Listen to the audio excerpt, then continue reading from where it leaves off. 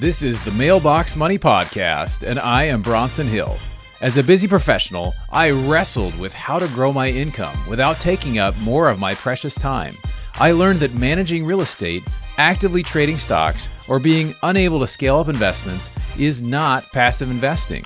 This is the place where you'll discover new asset classes, develop investing skills, and learn from experts how to become financially free with less work than you thought possible. And now, get ready for truly passive income.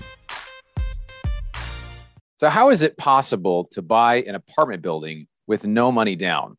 Well, my guest today, Matt Faircloth, has done this, and he's actually scaled his apartment portfolio to over 1,350 units. So really excited to hear that story. Matt, how are you today?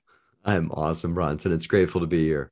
Awesome. Really glad to have you. So how did you do it? How did you buy? And first of all, tell us a story on this apartment. How big was the apartment and how did you do that with no money? And I'm really curious. It's funny. I mean, there's a little bit of, not saying it's whatever you want to say it is, but it's kind of read a certain way can be read to mean a certain thing, but there certainly is money that transacts. It's not like I just walk up and look at the apartment building and say, hey, can I have that? You know, I mean, that is a financial transaction that happens. There is money that's given to the seller from us, part of which, of course, through a bank loan.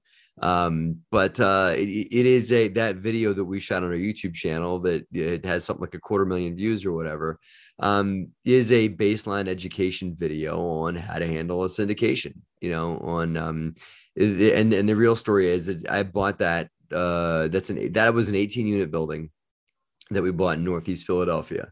And we bought it for no money out of our own pocket. Right. And so but the down money, like the earnest money that comes when you typically post to buy a property, that's something that in a lot of circumstances where if you don't have the initial check, you can partner with a capital partner from day one that can front a lot of that. In my book, Raising Private Capital, I talk a lot about deal providers and cash providers. And there is a misunderstanding in the industry that you've got to provide all things. You got to provide the cash, you got to provide the know-how, the knowledge, the resources, the muscle, the contacts, the business plan, all this stuff to make the deal work. And you've also got to provide the balance sheet, the dollars, everything of all of those things. That'd be in a perfect world. It would be all those things that I just said, you have to bring to the table to be a successful homeowner or a successful small property purchaser. But when you get into small and mid-sized multi or smaller mid-sized real estate, what's great is you can start divvying up roles and responsibilities of all those things I just said. And so Raising Private Capital talks about on that deal where we provided those things. We provided the deal, the know-how, the knowledge, the management team, the business plan, all those things. And then investors on the other side of it provided the passive capital to be the earnest money deposit, to be the equity in the deal. And we provided the bank loan to bridge the rest. So it was a 75% down purchase. So 750,000 came from a bank, 250,000 came from investors, plus the closing cost, plus the money to renovate the property. Yeah. So I think what you shared, I think is going to be there's going to be a real light bulb moment for a lot of people. When I first got into real estate, I did single family like a lot of people do. And they start with single family, and I had 4 or 5 houses and, was working with a family member. And then I have a cousin who's a little more of a distant cousin, said, hey, why don't you do multifamily? And I said, I'd love to, but I don't have the money. He said, well, you can raise the money. And it was just, read this book, go to this podcast, or listen to this podcast, go to the conference. And it's amazing the power of other people's money. And when you really align yourself with people that are really, they have a money problem, meaning they have money and they don't know where to put it to get a good return. And so when you're able to kind of help solve those problems, sometimes you can do it with little or no money down. And it's a great way to get going. So that's really real estate syndication and how it works. So talk to us a little bit about your journey and kind of how you got started and into multifamily and just kind of what you like about it, kind of a little bit of your journey on that. Well, we kind of stepped into it one step into another. And I'll answer your last question first. What I love about it is we want to make an impact. The mission for my company, the DeRosa Group, is to transform lives through real estate. We want to make, I'll get a little, a little fuzzy here. We, a little teddy bear fuzzy. We want to make the world a better place through what we do. It's real fun and it's all those things to make money, and it's rewarding to make money. But if you're not, it's easier than you think it is, right? So now that you've gotten money, making money as a box checked on what you want to do, well, what else do you want to do? Well, I want to make a difference. I want to make people's lives better. I want to make an impact. Well, my wife and I, Liz, want to make an impact, a big one. And we want to make the world better through our investments. And so that's the biggest thing I love about multifamily real estate is the biggest way to impact people's lives. I've seen, and we've done other real estate investing too, but residential housing provides the best means to make an impact on people. And that's what I love most about residential housing is I can make the tenant's life better, my investor's life better, the staff that works for the property or at the property's lives better, or give them some fulfillment for what they're doing. And so on a lot of different fronts, that's what I love about residential. But going back to our track, right, to our history, our first kind of like you got started in syndicate and didn't get started in syndications, got started in small single family real estate, got started in small stuff and worked our way into it. And our first equity investment that wasn't like immediate friends or family was somebody my wife went to college with that gave us $50K for our first deal. And we took that $50K in equity and went and bought two little single family homes, two little townhomes in Trenton, fixed them up, refinanced them, and did that over and over again, did like a BRRRR strategy with that person's money. They became a great partner of ours and referred more people to us. And that snowball started to get bigger and bigger and bigger, where the word got out that we were doing real estate deals. We kept doing right by people, right by our investors. They told their friends about it. And it just got larger and larger. It went from that project was $50K. Next project was $120K. Project after that was $300K, and then $500, and then off we go from there, right? And then we just built a track record and built the better. Just built it like a better and better what do they call build a better mousetrap each time, built a better business that knows how to run multifamily real estate, and just scaled and grew and took the lessons, took the lumps from our mistakes and grew and expanded and got larger and larger into bigger multifamily. And then the light bulb I'll tell this brief story, Bronson. The light bulb went off because a lot of I even wrote an article one time for Bigger Pockets that said, I will never buy a property more than 30 minutes away from my office. Right. It's funny what happens when you put things like out there. I've done that too. I'll put things out there and I'm like totally doing the things I said I would never do. I know, but it's like there's a force out there that conspires to make you wrong. Sometimes when you say you'll never do something, it's like, I'll show you what never looks like, Yeah, exactly. Right? Yeah. So we were managing about 115 units out of our Trenton office, and that included some properties in Philadelphia, including the property you referenced at the beginning of this interview, the no money down, air quote, no money down property, right? Uh-huh. That was in Philly, and we managed that one ourselves. And an opportunity came up from that same broker that sold me that property in Philly, said, hey, I want to show you something in Lancaster. And I was like, Lancaster, huh? What do you know? Like a bunch of Amish people are, right?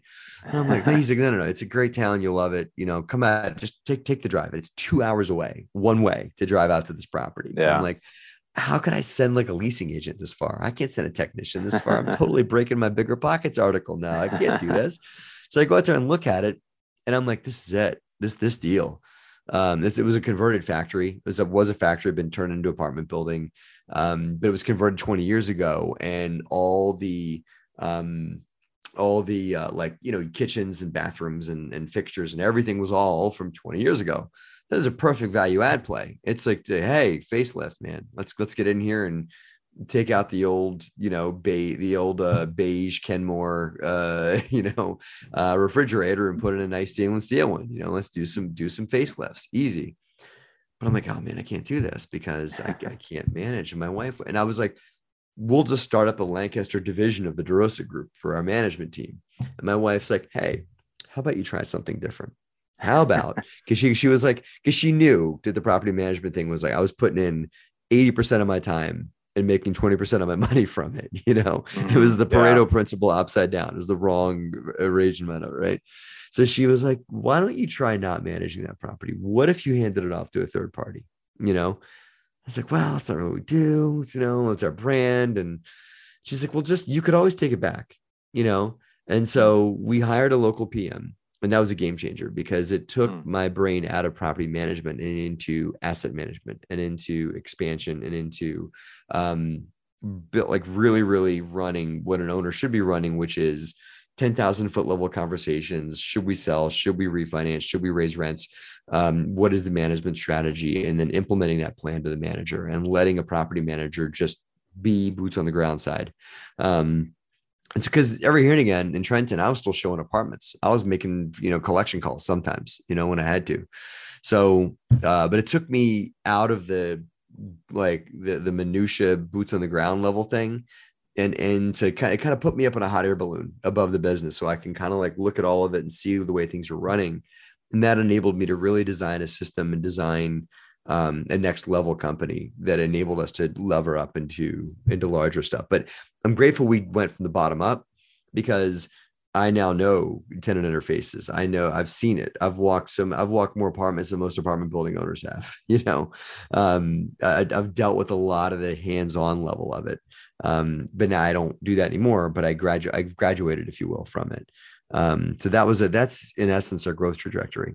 Yeah, so that's a really great point. I'm really glad you bring that up because I think a lot of people watching this that are interested in how do I get to that next level, or how do I do an apartment, or how do I and really when it comes to scale and what you talk about with multifamily and syndication in particular, it's like a puzzle, and there's different pieces that have to be there, right? There you got the operations, you got finding the deal, you've got raising the money, you've got other it's such a team sport. And once I realized I didn't have to do everything, I realized I could continue to grow and scale because to me, I love working with people and I love being able to raise funds. And I'm not the day-to-day operations person. And can be like being able to adjust and say, hey, I want to do the 10,000 foot view. I want to do the asset management. I want to work on these different elements.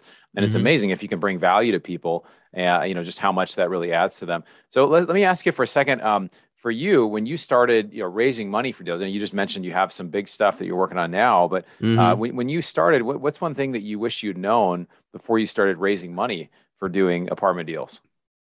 It's a good one. It's fun. It's funny. This will sound funny. But what to do when an investor surprises you and says yes, because you end up, I know you've raised a ton of capital yourself, but I mean, like in the beginning, when you're raising capital, you're running around, like just trying to get you're kind of smacking your head against the wall, trying to get somebody to give you some attention, to be interested in your deal.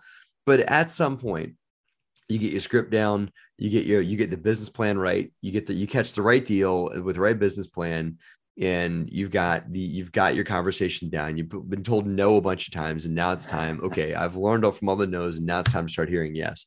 And it's almost like a surprise. like, oh, you do? Really? Okay, awesome. Well, thank you. I'm grateful for that. But then it's like, I didn't have a lot of that backdoor pipeline built about like, okay, this is where DocuSign, this is where you go to DocuSign, this is where and over time we had to build out these systems and that. But I wish that I had built out the second leg of like, okay, now this is where they go, and this is how seamlessly just easy you make it for people. And so that's what I wish that I had known. And we had to build it on the fly. Sometimes you're like building systems for something that you're in the middle of now. You're kind of building as you go, or as friends of mine have said, you're kind of building jumping out of the airplane and building the parachute on the way down, kind of thing. That's it. That's it. That's from Robert Kiyosaki's book, Before You Quit Your Job. So I read that book before I quit my job, and he talks about jumping out of a parachute or jumping out of a plane without a parachute and trying to assemble on before they hit the ground. That's his illustration he uses. But no, you're right. I remember having 63 phone calls and conversations with friends and family before my first deal, and they all said no. And I met my first investor at a meetup that I was leading, and I introduced them to somebody else, and that was kind of my first deal that I got into. But you're right, having processes and things in place, and you kind of figure things out as you go along. With the more insight you can give into that investor experience, it's like when we go to Starbucks or Chipotle, or you fill in the blank, whatever your favorite place is. It's going to be good, or you're going to have a certain experience because of the way that they have their systems and processes in place. And so it's the same with investors. Most of them have never done this before, so you become like a guide that really is holding their hand, walking them through this. So the cleaner and easier and a bit more beneficial that experience can be, the better. So, and I know you've written a book. I've actually read most of your book, Raising Private Capital. Thank you. Talk to us a little bit about your book. What made you want to write it? and why should people read it? Like, what's in there that's give us a nugget from your Well, book I that wanted to write it because I thought it'd be easy to write a book, but I was really wrong about that. So found that out the hard way. Thanks, Bigger Pockets. And you're like, Yeah, you write a easy. book. Come Yeah, on, you write a lot of articles for us. You're a yeah, good writer. You'd be yeah. good. You're Two good on weeks, 2 weeks, you'll camera. be done. You'll be done in 2 weeks. Yeah, it'd be easy. Yeah, it'd be easy. How hard could it be? And that's what I was like. Yeah, they're right. How hard could it be to write a book? No problem. Yeah. And then it was like, oh, this is like a second job that takes a year. This is great. But I'm extremely grateful that I wrote it. I'm grateful to have been given the opportunity to write it by them, with them. And I'm very proud of the work as well. The book just really, it is not how to raise lots of money for apartment buildings. That is there. And there is a lot of that in there, but it's really just in general, the way that private capital, the way that private money plays into general real estate investing, that it plays into the flipper that wants to grow and expand, or the wholesaler, or the landlord, the small landlord, or the large landlord that wants to grow and expand their business. A lot of that's in there, and a lot of my personal stories in there too. So it's attracting investors, structuring deals with those investors, and then exiting with those investors, mitigating problems with the investor may point out, or issues they may have. All that's in there, and it's chock full of my story of going from one to however many thousand units or whatever it is. Yeah, some of these stories are really interesting. I was thinking of, you mentioned a problem, problems that come up with investors. I was thinking this best deal we've ever had was a deal in Jacksonville, and there was an investor, not that I brought in, but another partner brought in. Yeah. And this guy, my partner, basically had said, and this is always a thing when you raise money, you always kind of say it may take a little longer to get distributions started. So he said, "Oh yeah, 3 months. We're hoping to start distributions." And it was like 3 months and 1 day. This guy was a first-time investor, spoke and said, "Hey, I don't want to." Just got all upset, so they ended up like buying this investor out, which was good because the deals performed phenomenally well. I mean, I think it's been a 75% investor equity increase in 10 months because it's Jacksonville, right? It's been ridiculous. We're about to 1031 it into a larger deal, but it's unfortunate that this guy, the expectation wasn't set correctly, right? That, hey, Yes. it could be, I'd rather say, hey, it's going to be 6 to 12 months, but it depends on the performance and this and that. Can you talk a little more maybe about any kind of faux pas or things that maybe mistakes you made along the way? Obviously those processes have changed, but can you share maybe a story from the book or just from your own experience? I mean, I've had that exact same story happen too, where people have been like, I mean, they become nervous Nellies, and they'll call you every other week about like, hey, how's it going? How's it going? Have you done it? I'm like, man, how quick can I get you your money back? I mean, seriously, like, can I, like, if you can't be patient and understand there's a bunch of different variables that it takes to make these things work, then you might not be cut out to be a passive investor. You might be better off as an active, when you can control and touch the whole thing. And I think that's a lesson, is that some passive investors need to be taught how to be a passive investor. And, we send out reports, we send out updates. We'll keep you in the loop when there is a change. We'll tell you. But at the end of the day, I think that like my biggest lesson learned is that you over communicate, because I've had deals where we weren't sending out enough communications. So now we sent out monthly updates, and quarterly financial statements and those kinds of things. And I think that the biggest lesson is that whatever you do, it has to be repeatable. So we pay our preferred returns on the exact same day of every quarter, Sure. So it's like, I think it's 22nd of the month, the 22nd of the day after that quarter ended. That's when the pref goes out every time, Right. And we used to not operate on a fiscal calendar of December fiscal calendar. Now we do. Everything operates on that. We were operating on a calendar based on when the deal closed. So if the deal closed in July, that was the end of the fiscal year for that deal. Makes sense, because now you've held it for a year, right? And well, it's like a deal cycle calendar versus a fiscal calendar, for the, for like a typical calendar, right? It makes it, if you got one deal, that's very easy. But if you got a bunch of them and every deal's operating on a different calendar, and every deal like, oh no, the preferred return doesn't go out on that deal this month, it only goes out on this one or whatever.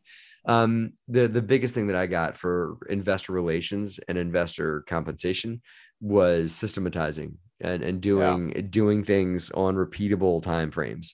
And once we did that, we were really able to scale, because there's these bottlenecks of confusion that show up if you do things on small size. It makes sense, but the big question to ask is, for every decision you're going to make, well, what would happen if my business got 10 times bigger?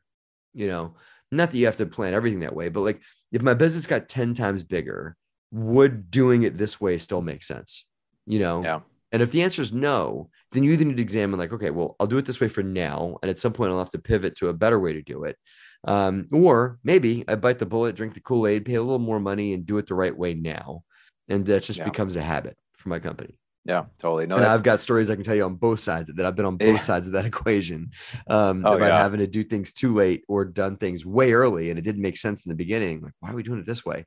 And then you kind of grew into it. Like, yeah, we've always done it like that. And it makes total sense, you know? Yeah, that's a really good point. I think too, a lot of people starting out, even for me, starting out, like it was something I didn't really understand, that you do need to think about systems and processes and scale. You can't talk to everybody and be best friends with all your investors. And as much as you'd want to, like, I'm a very relational guy, but I just can't hang out with every single person. So I try to create things like this show or other resources that will help to, you know, I can spend more time with people through that, just as you do, or you write your articles, you do your things through Bigger Pockets, or write a book.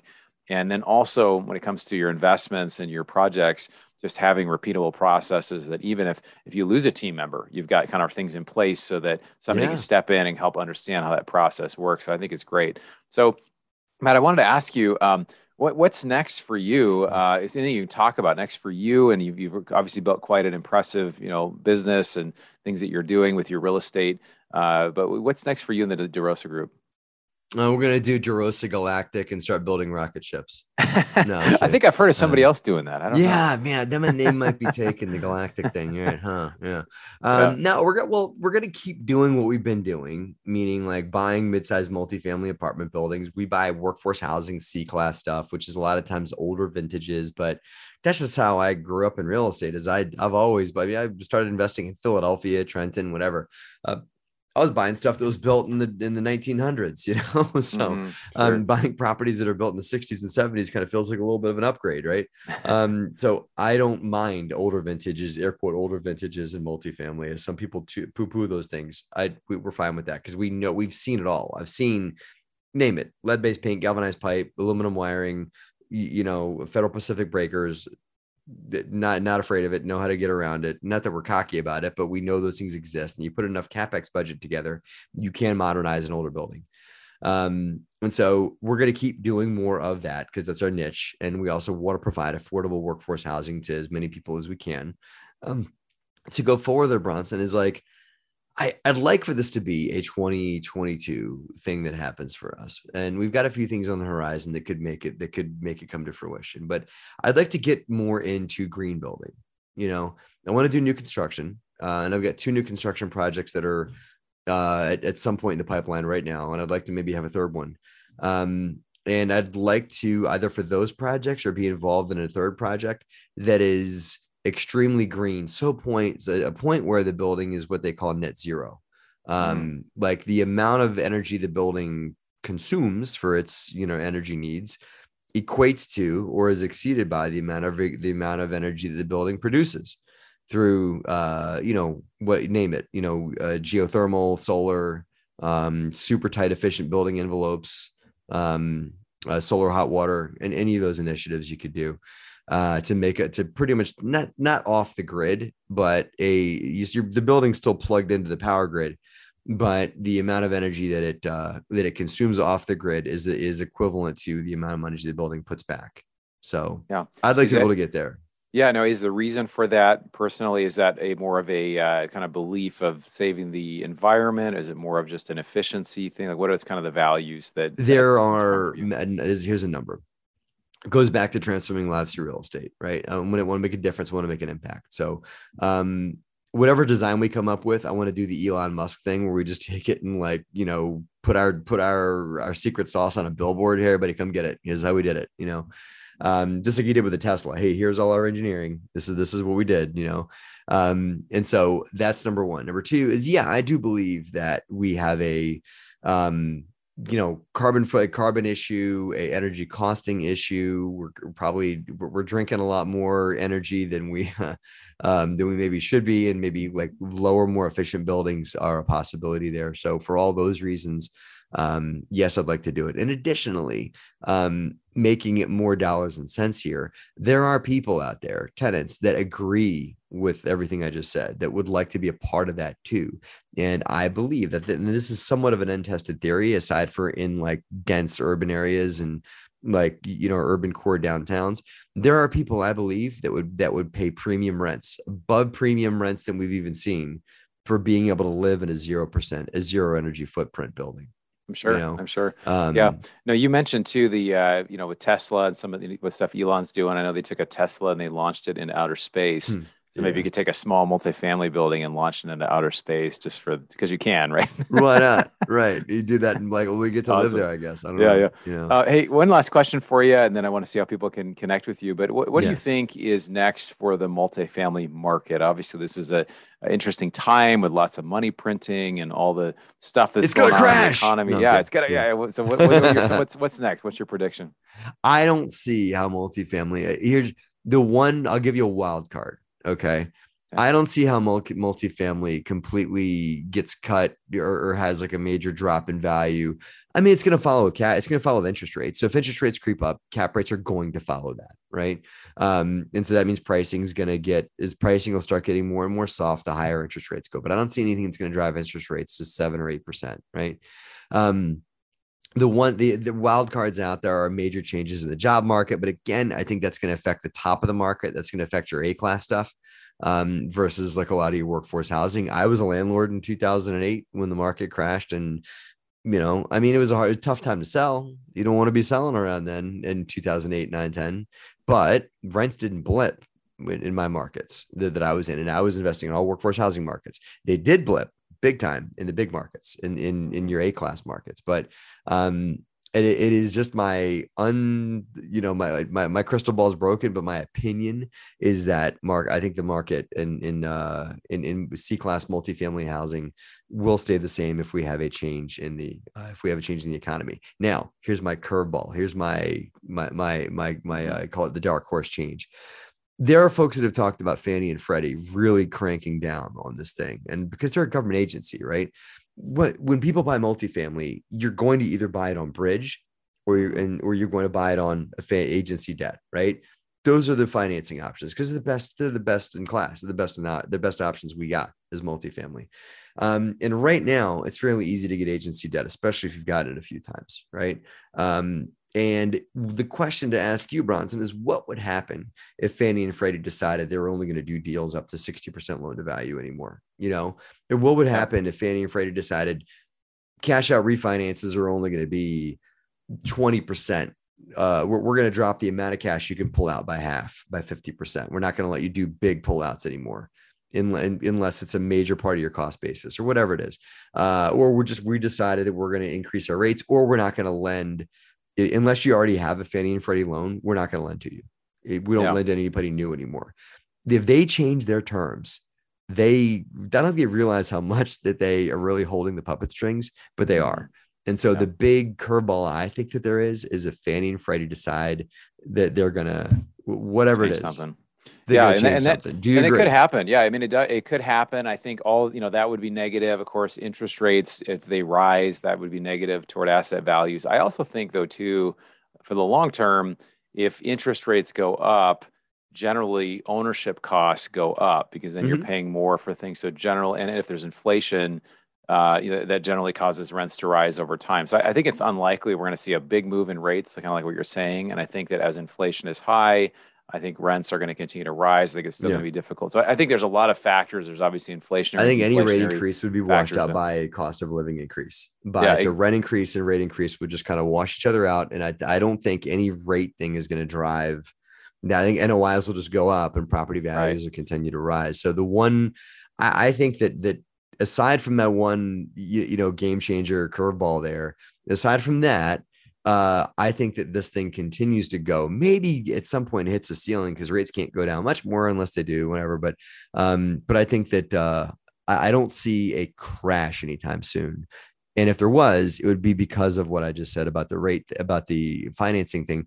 And nobody should be hoping and praying for that, because we're all coming to the same well. We're all drinking from the same fountain when it comes to financing, right? So if they change their game, then it's going to make it hard for anybody to buy in multifamily. Well, the other, a couple other factors too. They've printed 40% of all the currency has been created in the last 18 months. So there's just some very inflationary factors there. Regardless, there's a chance we have a crash in different asset classes, such as stock market and other things, but yet costs continue to rise, kind of a stagflationary environment. But what I love and what you shared too about doing value add multifamily is you build in some margin of safety. So even if things go down, you still have this, you've added so much value based on the work that you've done. So it gives you additional safety versus buying REITs or Class A type of stuff, which is really pretty amazing. So I just held, during the last crash, Bronson, I just held on to everything, and I turned it okay. I never missed a mortgage payment. That's great. Yeah. I mean, I had a bunch of fix and flips going when that happened. And I was like, oh, I guess this is now a rental. I guess we're not selling this fix and flip. And so we're going to rent out this super bougie house with like lots of really nice appliances and nice countertops or anything like that would have been a nice flip. We're just going to rent it out now for nice rents, Nice. So we got through it. And I think that market cycles change, and the worst that would happen is if you're holding assets that make sense today. And that's the way you get around a market cycle crash. If you're worried about a crash, well, how about your deal just makes sense now? Exactly. Your deal should cash flow now, should not be in the red now, hoping that it behaves itself in the future. Because if your deal's making cash flow now, it likely will in the future. So you can just keep cash flowing it until the market changes. It'll be good. Matt, I just wanted to say, really thank you for coming on today. I just appreciate you. You add so much value, your YouTube channel, your Bigger Pockets, all the things that you're doing. It's very clear that you really care for people, not just about doing your thing, but you really want to make a difference in people's lives as well as their housing and in the world as well, and the green spaces. So just thank you for all that you bring to the multifamily space. What's a good way for people to get in touch with you? Super easy, man. DeRosaGroup.com, DEROSA Group.com. At that site, they can pick up a copy of my book. They can hear about more passive investment things we offer, hear about education services we offer, all kinds of cool stuff. And they can get to know all of our outlets there at DeRosaGroup.com. Awesome, man. Well, thanks again for coming on. We'll have to have you on again in the future. Thanks, Bronson. I enjoyed it. So Matt Faircloth, you can tell he's polished. He's talked about this for years. He's done it. He's lived the life. And if you're interested in doing your own deal with no money, it's totally possible. The way we do it is with other people's money. So I've personally raised about $20 million for different multifamily deals as well as other types of investments. And it's something that just because you've never done it doesn't mean you can't do it. It just means it's going to take some work, and it really comes through two things. It comes through networking, meeting new people, really getting out there, getting to know people that are doing things that are different that can help you along your path. And the other one is education. There's a lot of great educational events about syndication. If you're interested, you can email me, bronson@bronsonequity.com. I'd be happy to send you some events that are going on that I go to, because I go to a lot of national, local events. And wherever you are in the country or even abroad, there are events that talk about this, which is great. So anyway, I hope you enjoyed this interview. Look forward to seeing you on the next episode of the Mailbox Money Show. You've been listening to the Mailbox Money Podcast. For more free resources, articles, and videos, go to bronsonequity.com. There you can download your copy of the special report, The Single Best Investment Strategy During and After a Pandemic. None of the information shared here is an offer to buy a specific investment, and this is for educational purposes only. Consult your financial, legal, and tax professionals and use your own common sense before making any investment decisions. Thanks for joining us, and be sure to tune in next time for more Mailbox Money.